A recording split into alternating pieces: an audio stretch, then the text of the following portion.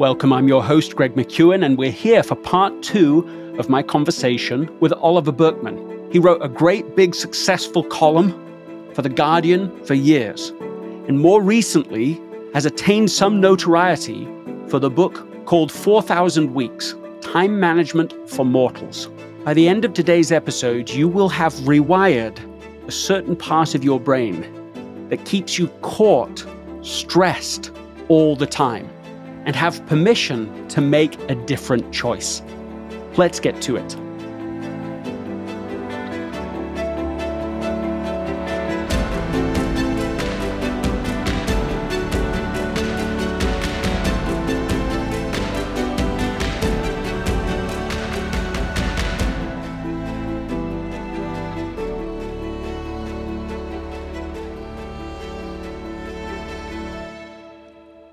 Thank you to everyone who has subscribed to this podcast. And if you are not one of those people, subscribe right now. Pause, subscribe, and then make it easy on yourself to get new episodes every Tuesday and Thursday.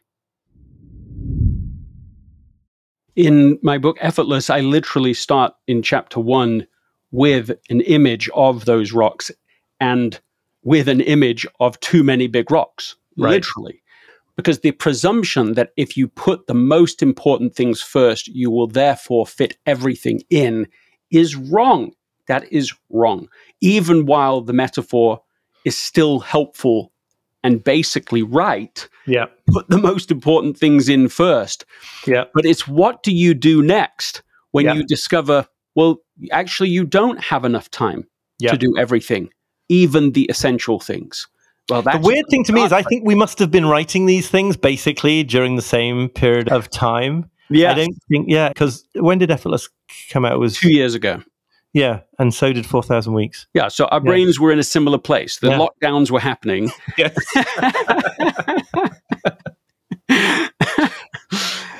So help listeners get to something actionable.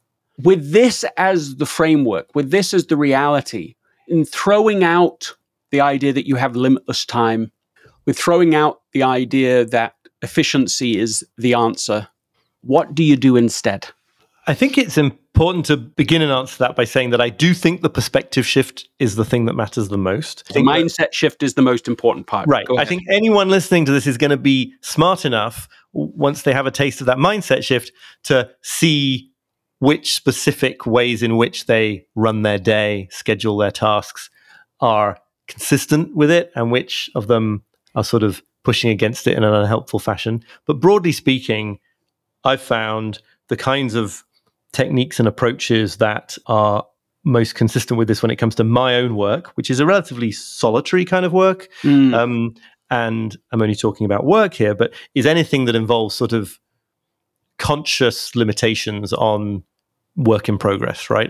Any form of workflow system that brings the number of things I'm actually trying to complete at the moment down to a smaller number. So this is the kind of stuff that Jim Benson has written about in his book Personal Kanban. It's the kind of stuff that it's in the background, I think, of a lot of Cal Newport's work. One approach to this that I find very useful is what I refer to in the book as fixed volume productivity, which is only a small tweak, as I acknowledge, on Cal's fixed schedule productivity. But the idea of beginning first with the amount, by asking yourself how much time you are realistically able and willing to dedicate either to work or to a certain kind of focused work in the course of a day or a week.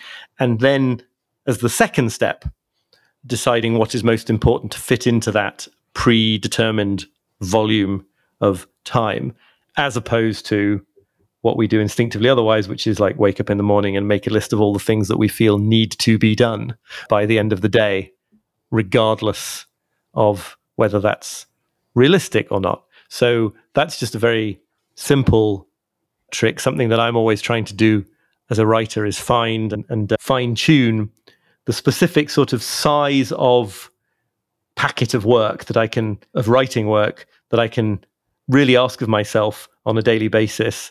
And it's almost always a lot smaller than part of me feels I ought to be able to fit in. But the point is that if I can sort of keep myself to that and show up for it day after day, the work accumulates much faster, right? So it's another example of like really trying to just put very clear limits around what I'm claiming I'm going to be able to do with my time, and then following through on it. I mean, this is not going to strike you as a revolutionary insight. What all they all have in common for me is just that they put finitude first, right? They put this sort of easy to ignore but actually non-negotiable fact front and center, and then say, given this context that you are completely powerless to alter, what would be the best way to use the power that you do have, which is the power to, assign some of that time to certain things rather than others. Well, you're talking about forcing functions that are consistent with the great reality. It's distributing that one big reality into our daily rituals and schedule so that you stop trying to solve the problem by just shoving more into every little bit. You accept it. I can't do it all. Right. I was going to say, and sort of scaffolding this insight that we're talking about into daily life such that you don't actually need to wake up in the morning necessarily on a given, Wednesday morning with a deep feeling of one's finitude, because you have put these structures in place that will act as guide rails and keep you honest. Sometimes I'm in this mindset, and sometimes I'm slipping back into the kind of anxious, nervous attempt to do it all. But if I have some structure in my workflow that says, like, each day I'm trying to do this, it keeps me practicing the message of the mindset, whether or not I'm sort of deeply in it in that moment. This episode is sponsored by Shopify. Selling a little or a lot. Shopify helps you do your thing however you cha-ching. Shopify is the global commerce platform that helps you sell at every stage of your business. From the launch your online shop stage to the first real life store stage, all the way to the did we just hit 1 million orders stage. Shopify's there to help you grow. So whether you're selling scented soap or offering outdoor outfits, Shopify helps you sell everywhere. From their all-in-one e-commerce platform to their in-person point-of-sale system, whenever and whatever you're selling, Shopify's got you covered. Shopify helps turn browsers into buyers with the internet's best converting checkout, 15% better on average compared to other leading commerce platforms. So sell more with less effort thanks to Shopify Magic, which is your AI-powered all-star. In my experience with every business that I have built, including this podcast, there are breakthrough moments, and those moments are often the result of finding the right partner. And I think that's a way to think about Shopify, because no matter how big you want to grow, Shopify gives you everything you need to take control and take your business to the next level. Sign up for a $1 per month trial period at shopify.com/Greg, all lowercase. Go to shopify.com/Greg now to grow your business, no matter what stage you're in. Shopify.com/Greg. This episode is brought to you by JustWorks. Are you still doing payroll manually in your business? Do you know someone who is? Because it is time to change that with an exclusive offer. JustWorks supports small businesses with simple, seamless solutions like integrated payroll. For a limited time only, try out their payroll plan for 1 month free. As a reliable and flexible platform, JustWorks earns back time so you can focus on running your small business with big confidence. Designed to be flexible, JustWorks can support teams of 1 to as many as your small business hires, including contractors. In just 30 minutes, set up payroll that streamlines paying your team, saves time, mitigates errors, and is desktop and mobile friendly. You can even integrate time tracking and benefits that support running your small business with big confidence. Don't miss your chance to get 1 month free by visiting justworks.com/Greg. Secure the limited time offer and start letting JustWorks run your payroll so you don't have to. Start your free month now at justworks.com/Greg. Anna and I, my wife and I, went to a keynote event that I was speaking at, and we had some relatively luxurious time just to talk, just to be. It was a good environment too. So we were absent the stresses and burdens of normal life. And one of the discoveries that came to me that stayed with me for quite a while afterwards was this alleviation of many goals and aspirations that I suddenly felt I didn't have to do. I don't have to. Maybe like it's not even realistic to try and achieve those things. There's this more modest perspective on life that is real and more tangible and a contribution I actually can make and that would be meaningful for me. And it was really marvelous to suddenly just feel all of that stress dissipating. Right. It seems to me that when we have these two thoughts in our head, I have to, and at the same time, I can't, all that's produced, all the heat that's produced is just stress. And that seems to be exactly the burden of the modern efficiency movement is, well, you have to do 1,000 times more than you're doing, but you absolutely can't. So just try to, all Right. it is just anxiety, stress, and it pushes us towards distraction, in fact, because we just want to, run away from that impossible game. Yes, it seems to me that we often are in an impossible game. And it's such a relief to shift our perspective to the point that the game becomes winnable again. Your reaction? I think you just express it beautifully. It makes me think of there's a very famous principle in ethical philosophy. I think it comes from Immanuel Kant, which is summarized as ought implies can, right?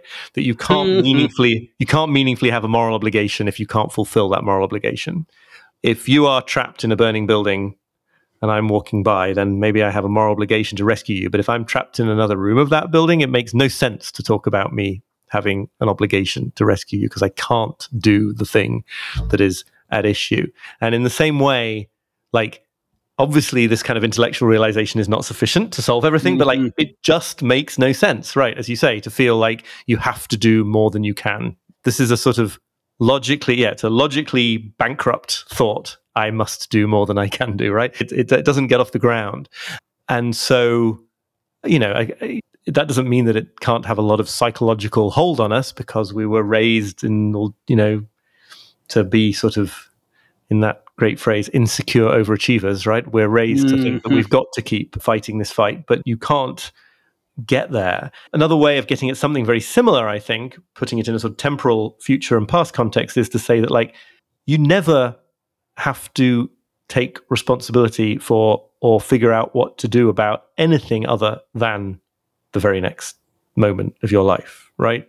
You do not really look out over a vista of the whole of the rest of your life, and you've got to be really careful that you're packing things into it. Doesn't mean sometimes the right thing to do with the next moment is planning or forecasting or strategizing for the future. Of course it might be, but actually all you ever have to deal with is this moment and this moment. And there's one thing, basically, effectively, that you can do with each of those moments. And yeah, it's just this enormous weight off one's shoulders that, traditionally we've been unburdened of by various sort of religious doctrines that don't have so much purchase for so many people these days.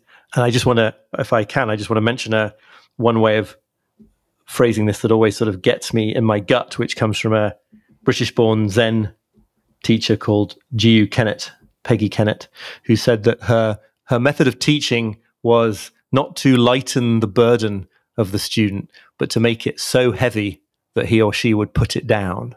And I sort of get shivers up my spine. It won't work for everyone, but I get shivers up my spine when I think about that, because it's this notion that it's when you see that the thing you were trying to do was absurdly impossible that it becomes easy to go and do the things that are possible. It's not by sort of, making the burden lighter is becoming more efficient, is trying to strategize ways to make the terrible bind that you're in feel a little bit less painful. Making it so heavy that you put it down is seeing that the whole thing is a ridiculous way to think about time, and it's very hard to keep beating yourself up for something that you don't really think anyone could do in the first place. Yeah, sometimes I think about this in the sense of, if you can't try any harder, If you absolutely can't push yourself anymore or be any more efficient, it's time to look for a new path.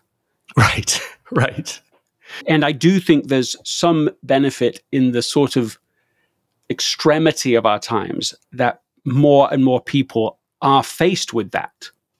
I can't move any faster. I can't write any more emails. I can't optimize further than I am, and I can't work any harder. So now what? Right. And I love that idea. It's so heavy, you have to put it down. Yeah. And look, there is a different way to do life. Speaking of that different way, in the end of the paperback version of this book, you have an interview with James Hollis. There are a lot of marvelous takeaways from that, but one thing that he quotes is Emily Dickinson, who says, "The sailor cannot see the north, but knows the needle can." Can you talk more about why you interviewed him and what that means to you now? Yeah, I think one of the things that people sometimes sort of want from a book like this, or from anyone who's sort of standing up and talking about building a meaningful life, is kind of some way of figuring out what things do constitute a meaningful life and what things don't. And the Jungian perspective on all this, which is the tradition that James Hollis is writing in, is really powerful to me because of the way in which it engages with the question of like, well, this is an intuitive matter, not in some sort of woolly sense of asking the universe and seeing what comes back, but this notion that on some level you do know the right direction for yourself. And it's a matter of reconnecting with that level. Now, whether this is sort of true in some kind of neuroscientific way, I'm not sure it even really matters, right? It's a practice. And one of the ways in which James Hollis talks about connecting with that sort of internal navigation system that Emily Dickinson is writing about there is with questions like this one that I got from him that I think is so powerful, which is asking whether a choice that you're considering or a path that you're on in life, whether it enlarges you or diminishes you. And again, won't work for everybody, but this is a form of language that for me kind of bypasses that very unhelpful question of like, will this make me happy or not? Firstly, because we're terrible at predicting what will make us happy. Secondly, because happiness may not quite express the thing that we're going for here when it comes to living a full and present life. And yet, in all sorts of contexts, since I first encountered that, I have found this question, is this the enlarging path, to be really helpful, because it sort of encourages you to keep going through a certain kind of difficulty, and it distinguishes that from a different kind of difficulty. So, I think relationships provide a very obvious example of this. There are the kind of difficulties that you have in a relationship or marriage that tell you, like, this is a toxic relationship and I have to get out. And then there are the kind of difficulties that are part of growing and maturing and living with a whole other person who's got their own whole other, consciousness. And you wouldn't want to be a person who just walked away at the first sign of difficulty. You also wouldn't want to be a person that, forced yourself to go against your intuitions when a difficulty was actually a red flag. And I think this applies to work choices and all other sorts of things. The point is, in some deep place, and even whether that's really true or not, it's just a very useful heuristic for taking that kind of decision. And I think it has to do with the feeling that you are growing, that you are encountering reality, and that the suffering that is encountered along the way is the suffering of stepping more and more fully into this like actual situation in which we find ourselves, as opposed to the suffering of avoiding it and fleeing it and trying not to think about it, which is a different thing and feels in some very subtle way, does feel different. This episode is brought to you by Backblaze. And what I wish was brought to you today was a story about how Backblaze helped me recently to get all of my file back that was just eliminated, but I didn't have Backblaze at the time. And so a really important document that I had been working on for months has been deleted out of the cloud. And if I'd had Backblaze, just like over 55 billion files that they've helped customers restore, I'd be okay. So seriously, back up your stuff. Receive a fully featured, no-risk free trial at backblaze.com/Greg. That's blaze.com/Greg. You can go there, play with it, start protecting yourself from potential bad times. Start today. There's a psychological term that I think speaks to what you're describing here. It's referencing. And it's the ability that if I say to you, well, you just seem really frustrated today. And you go internally, you go, am I? No, that's not true. Mm-hmm. And you can say, that's not how I'm feeling right now. I might be feeling, I've got too many things going on today, but I don't feel, what you're saying. Or vice versa, as we've had moments of this conversation. Yes, that's right. That's what I'm saying. That's what I feel about that. That internal ability seems to be close to universal. And so the fact that we even have that we can reference internally whether something seems true or not. There's this marvelous story I came across where a mother has her two children. They've got into a fight and she's asking them, what's been going on. She brings her daughter in who's really upset. She's crying. She's mad. And, why are you so mad? Well, my brother said I was dumb. And so she says, okay, I want you to close your eyes for a moment. I want you to breathe for a moment, and I want you to listen to me. So she closes her eyes. She does this. She says, you are dumb. And then she opens her eyes. Of course, she's not expecting that. And she said, is what I just said true? She said, no, it's not true. And she runs away happily. Now, I'm pulling that from memory. It might be that the phrase was a little different, but the idea that she could sense within that this thing that was happening externally was not true for her, was not right, helped her to then say, well, I'm not bothered that my brother called me that. It was the belief at first that what he's saying is true that made me so frustrated. And so I just sort of offer this back to you as a thought and a reaction. The very fact we're able to do this means perhaps we can have a sort of conversation with ourselves. And that, I think, is the premise of this Q&A that you were having, that we're discussing. Your reactions? Yeah, no, absolutely. I think it's a conversation. It's the sort of idea of multiple parts of our psyches, and some of them are not so easy to articulate until somebody leads you through a question like James Hollis's or like the mother's in your anecdote there. But it's just very strange when you stop and reflect that this notion of navigating intuitively, perhaps even to the extent of abandoning certain kinds of scheduling, right, and just sort of doing what seems to be the right thing to do in every moment. It's quite strange on reflection to think that has become seen as kind of woo-woo, right? Because it's simply, at least in one version, it's simply consulting the full range of human capacity. Right, and all the aspects of one's cognition and thinking that are beyond most immediately like accessible and articulable working memory. That's right. There's a lot more going on than that. If that was all that was going on with us, we would not be capable of the things we are. So yeah, I'm on a sort of, it's a long, slow journey, but I think I am generally certainly in my working life moving much more towards that sort of navigating via intuition stance, which takes some kind of guts or something if you're totally used to achieving your feelings of security through planning and list making and things like this. But it is ultimately, I think, it does involve entering more fully into the way things actually are. There's one more thing I wanted to get to here. We've been talking about Jung sort of parenthetically, but he's quoted in this conversation here as saying, the greatest burden that a child must bear is the unlived life of the parents. Yeah. That hit me hard. Can you share more about that?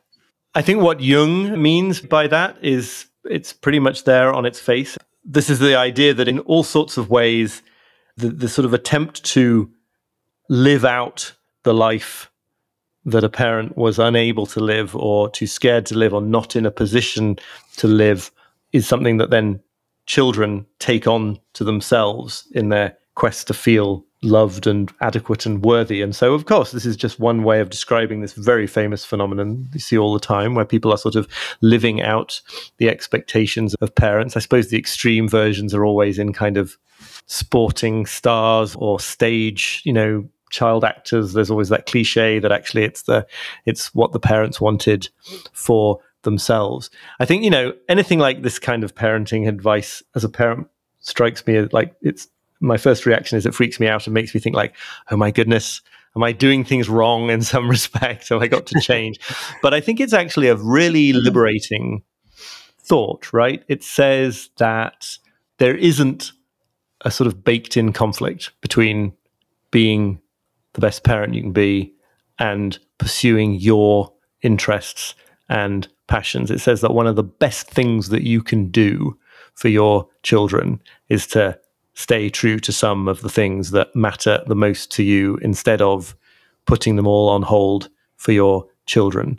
Instead of maybe, going off in your career in directions that don't speak to you because you think you need to reach a certain kind of financial security for your children.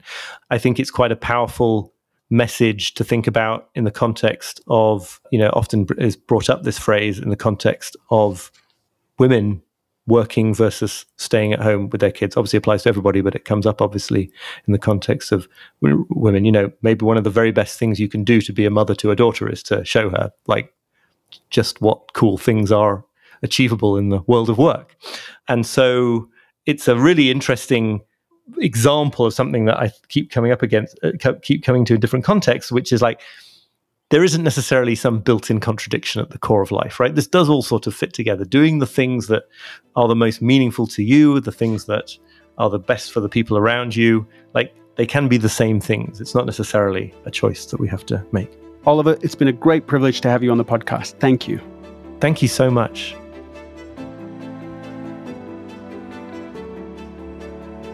What is one thing that stood out to you today? What is one thing you can do differently immediately to put this mindset into practice? And who is someone you can share this episode with so that they can benefit and be part of the conversation as well? If today's episode resonated with you, don't let the conversation end here. Click the subscribe button to stay updated with our future episodes. I want these conversations to be as engaging and as valuable as possible. And who better to guide me than you? Leave a review on Apple Podcasts and share what aspects of this episode you enjoyed the most. Your feedback directly influences the conversations in the future and allows me and my team to continuously evolve and improve. Thank you for listening, and I'll see you next time.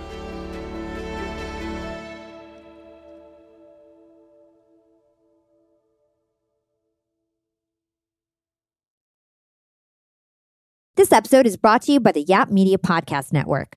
I'm Hala Taha, CEO of the award-winning digital media empire, Yap Media, and host of Yap Young and Profiting Podcast, a #1 entrepreneurship and self-improvement podcast where you can listen, learn, and profit. On Young and Profiting Podcast, I interview the brightest minds in the world, and I turn their wisdom into actionable advice that you can use in your daily life. Each week, we dive into a new topic like the art of side hustles, how to level up your influence and persuasion, and goal setting.